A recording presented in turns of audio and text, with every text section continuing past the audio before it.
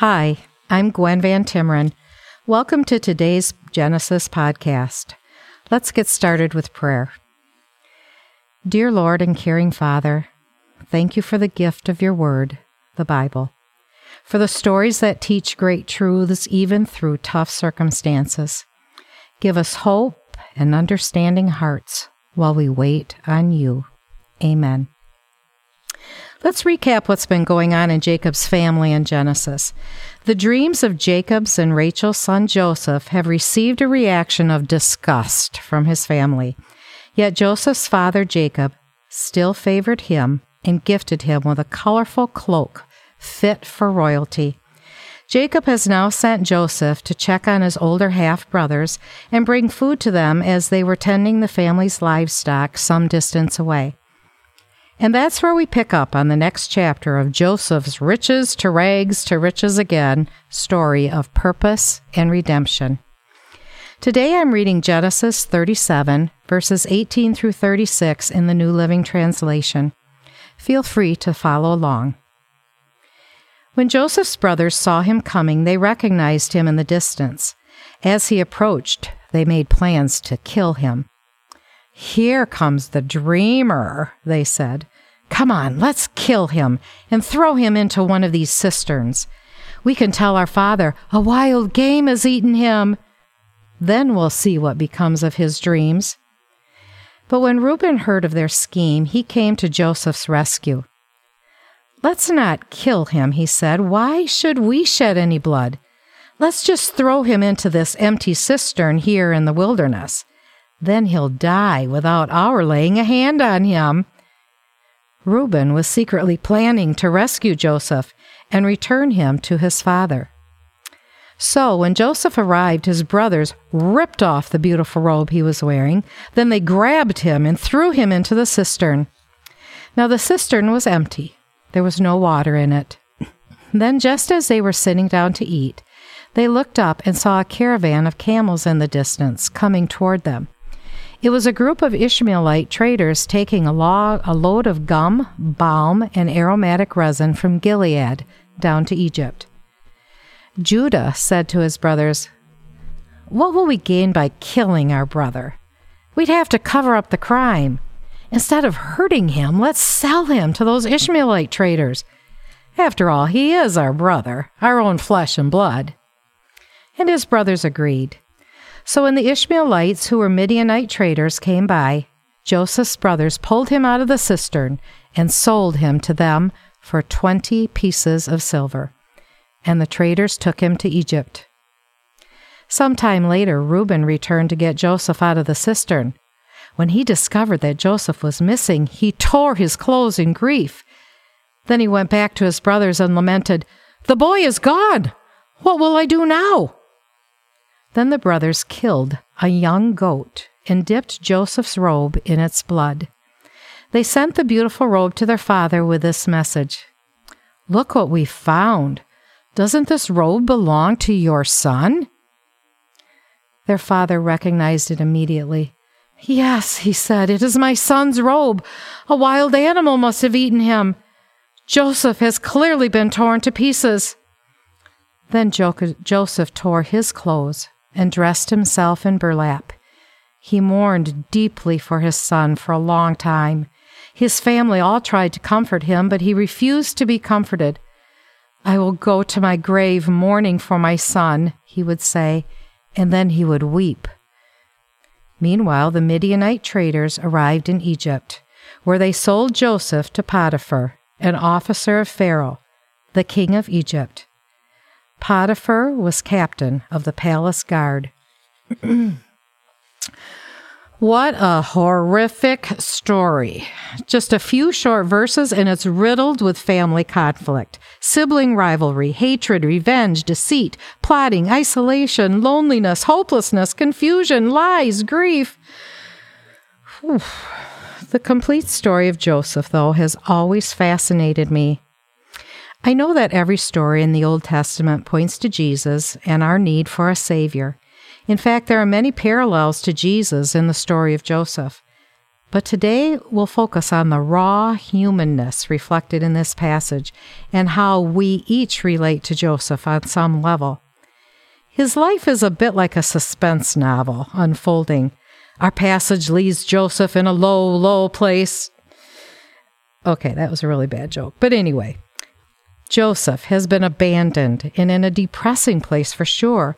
The thought of trust, forgiveness, and redemption seems far, far away. I must admit, I have trouble relating to Joseph's brothers. I have 3 sisters, no brothers, and we have a great relationship. Obviously, we don't always agree on everything, but we love each other fiercely. I know this isn't always the norm, and my heart goes out to many who do not share this experience. But the extreme, unbridled hatred for a sibling blows my mind. What a tangled mess Joseph's family was. Yet God is going to providentially work through Joseph's life to fulfill his purpose for the nation of Israel. It's hard to believe as things go from bad to worse that God's sovereignty will use this evil to work through it to result in good. Joseph had left home dressed as a prince, was now abandoned by his family, stripped to rags, left to rot in the depths of the pit, then sold to a caravan of slave traders. Joseph could have been filled with bitterness in his circumstances. Psalm 37, verse 7 encourages, "Be still in the presence of the Lord, and wait patiently for him to act." Don't worry about evil people who prosper or fret about their wicked schemes, for the wicked will be destroyed. But those who trust in the Lord will possess the land. Through this jigsaw puzzle of events in Joseph's life, today's story is just one small but integral piece to the whole picture. Through it all, the Lord was with Joseph and showed him his faithful love. Genesis 50, verse 21.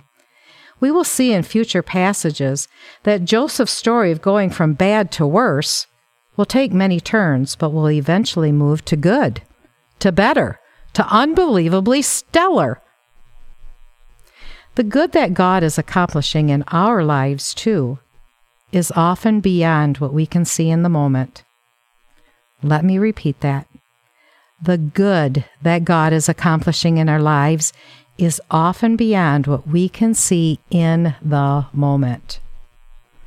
But the waiting in the meantime can be tough.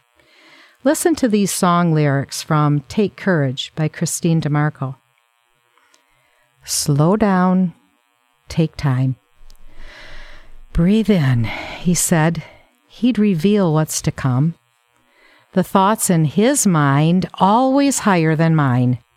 He'll reveal all to come. So take courage, my heart. Stay steadfast, my soul. He's in the waiting. Hold on to your hope as your triumph unfolds. He's never failing. Let his words lead you on. Do not forget his great faithfulness. He'll finish all he's begun. And you who hold the stars, who call them each by name, will surely keep your promise to me that I will rise in your victory.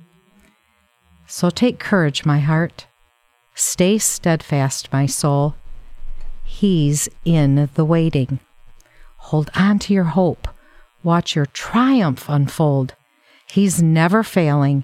He's never failing. He's in the waiting. Psalm 27, verse 14, sums it up. Wait patiently for the Lord. Be brave and courageous. Yes, wait patiently for the Lord. How about you? Are you ready to give your difficult circumstances to God and wait on Him? The waiting can be agonizing, but we're not alone. Never alone. He promises to be with, alongside, and right here with us in the waiting. Stand firm on the Word of God and His promises as you promisely wait. then you, like Joseph, will rise up in victory. As we continue to study Joseph's journey, just think of what God might accomplish in and through you. Let's pray. O great and heavenly Father, thank you for reassuring and promising us time and time and time again that even when we feel abandoned, you are always with us. Your timing, your plan for us, your children, is perfect. Take our surrender and give us patience as we wait on you. Amen. Have a superb day.